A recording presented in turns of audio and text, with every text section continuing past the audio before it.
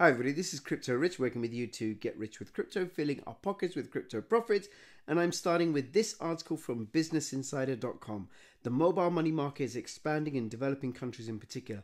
While only 2% of adults worldwide have a mobile money account, 12% of adults in sub-Saharan Africa have one, half of whom have no other account.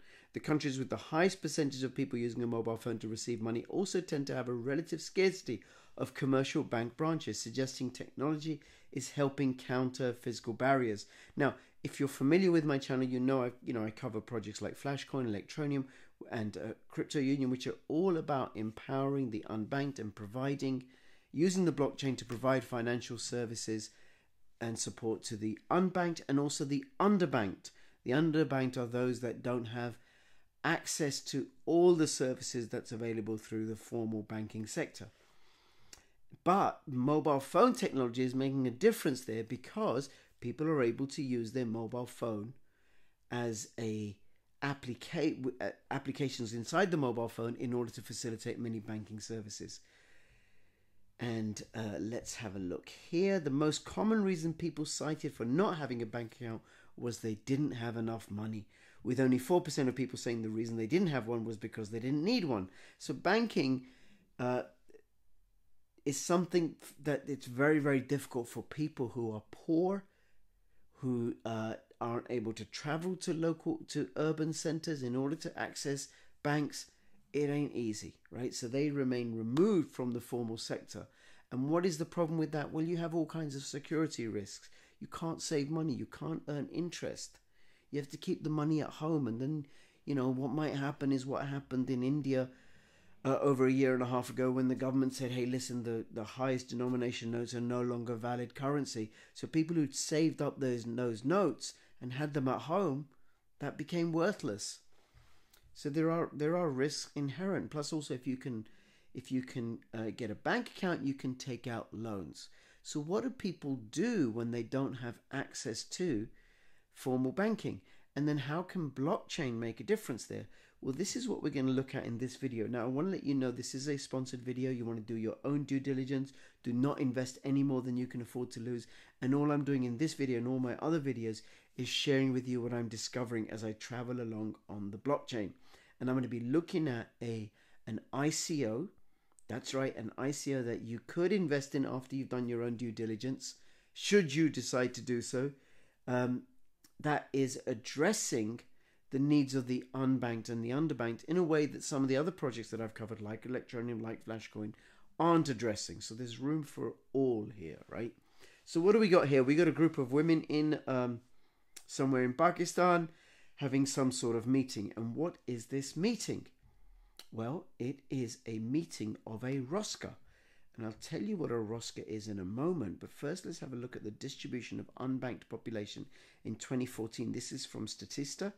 And it says, according to this, 32% of the population in South Asia were unbanked.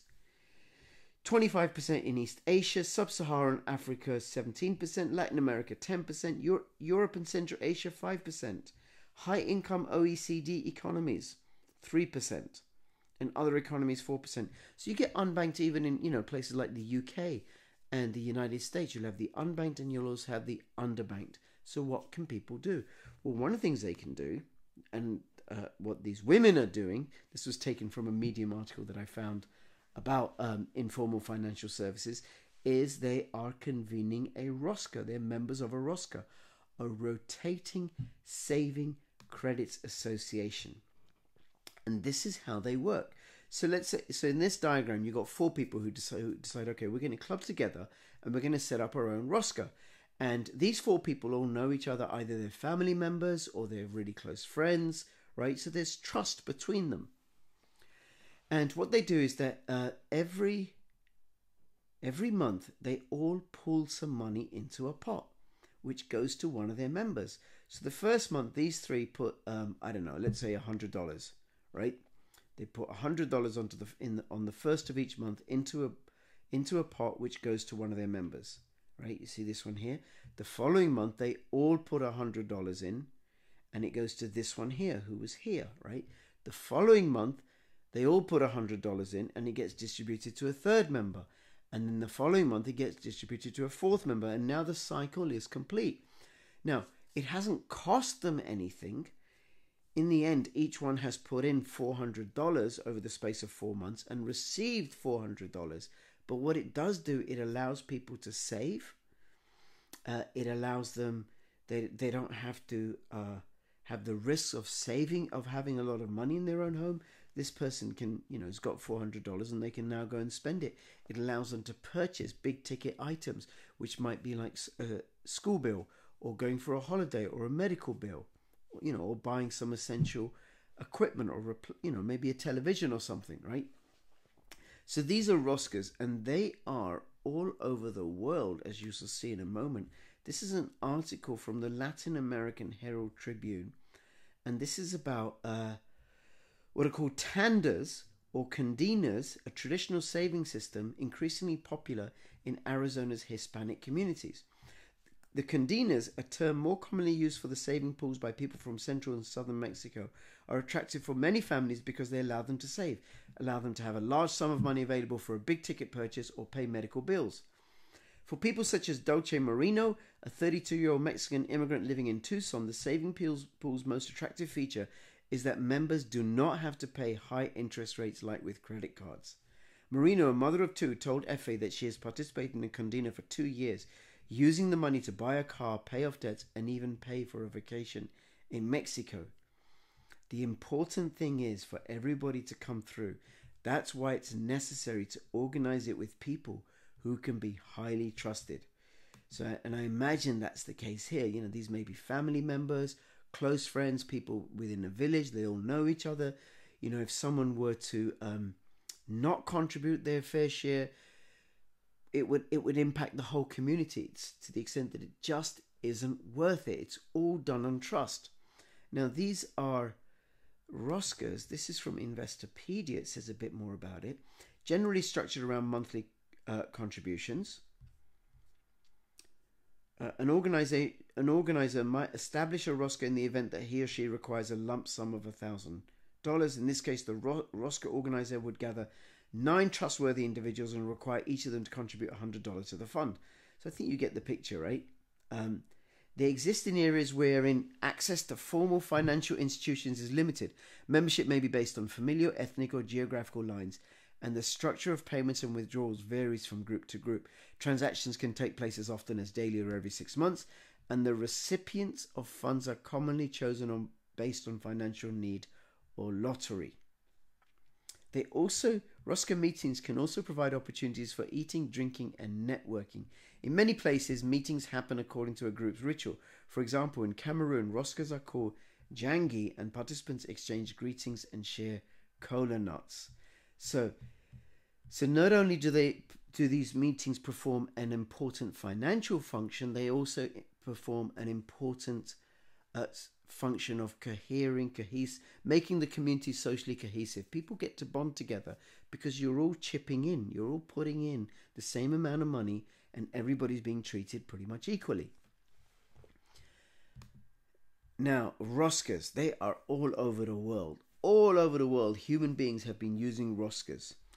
Tandas in Latin America, Chama in Swahili-speaking East Africa, Ekub in Ethiopia, Partner Hand in the West Indies, Condinas in Mexico, Ayuto, Somalia, Stockville, South Africa, Hugbad, Somaliland, Susu, West Africa and the Caribbean, Hui, Chinese communities in East and Southeast Asia, Paluwagan in the Philippines, Gamea, Middle East, Kiye in South Korea, Tanamoshiko, I'm getting to practice all my different languages here, in Japan, Panderos in Brazil, Cuchubal in Guatemala, Juntas or Quinella in Peru, CAR Tiganis Roata in Romania, Arizan, Indonesia, Dakuti or Dikuti in Nepal, and in India and Pakistan they're called committees. Now this article explains quite clearly how this particular ICO, AZ Fund Chain, is using the blockchain to make roscas available. See, the limits of roscas is you've got to be in geographic proximity, or if you're not going to be in geographic proximity, like if you're going to do it internationally, then you got problems around international money transfer. Plus, also, you can really only do it with people that you're very, very close to, because somebody could run off otherwise, right? So maybe for family members or very old close friends. But what the blockchain does is it allows for trustless ROSCAs. So on the one hand, and now AZ, I'm not going to go into this now. You'll need to go through the white paper and check it out for yourself, right? But it also allows for not just ROSCAs, but also crowdfunding. So on the one end of the spectrum, crowdfunding platforms are not easily accessible to all startups and only support promising projects. On the other hand, on the other end, money circles are not very reliable. Well, they're not reliable outside of a very small, close community. There it can be very, very useful, but then the amount of funds that are available can be unlimited. You know, if you could have more people being engaged in ROSCAs, then you could have larger sums being dispersed to the members. Blockchain, being a decentralized distributed ledger technology, ensures security, transparency, and integrity of data.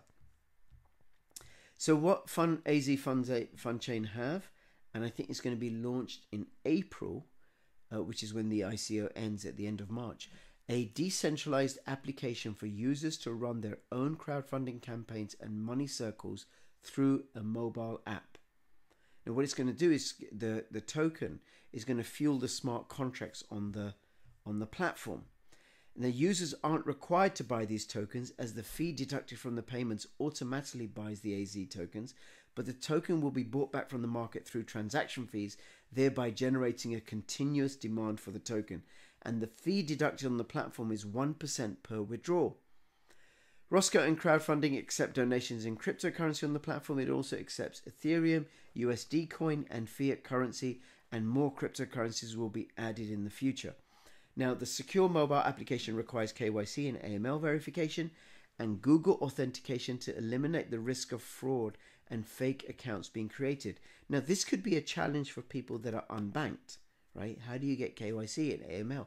Except I know in many parts of the world, people are required to have ID cards, and they can be used for KYC, or you can use when people have mobile phones, it is possible in certain instances to be able to, if you can get a mobile phone on not a pay as you go, right? But if you've got it on a contract, then you will be able to get KYC, even if you don't have a bank account. And what happens is, as people within a group participate within a group, like they contribute when it's their turn to contribute, they are given scores by other people in the group, a credit rating, a social credit rating, which then allows them to join ROSCAs, which pay out more and more and more and more and more and more funds, right? So these women, they're involved in a ROSCA in their local community. But supposing one of them, supposing all of them were to use the AZ FunChain app, right? And what happens is that they get a higher social credit score, which means that they can then, perhaps if they wish to, participate in a ROSCA which has people from other parts of the world, which has more money coming in.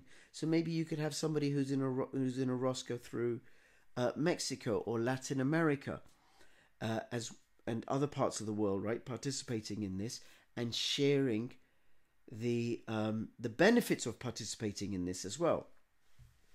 So that's how that works.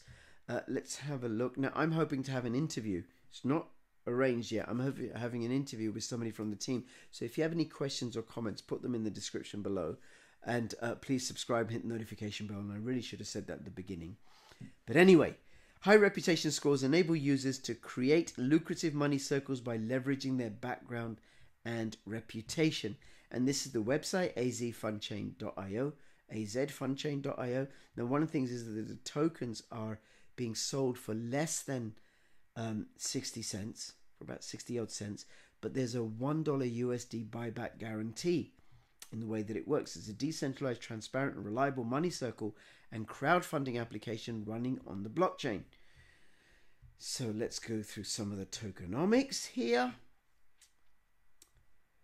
So there's a hard cap of $7 million, a soft cap of $5 million. They've had the private sale. The public sale is going on right now, 63 cents, minimum investment $10. It's not open for people from China or the United States. And you can pay with Bitcoin, Ethereum, and Fiat. And you need to go through KYC in order to do this. Okay, so what I recommend you do is I recommend you have a look at the white paper. You go join the Telegram group. You do your own due diligence. You investigate. You check this out. And if you are going to put some money in, don't put in any more than you can afford to lose, right? Questions and comments in the description below. And between now and when I see you next, please keep filling your pockets with crypto profits. This is Crypto Rich signing out. All the best. Bye-bye.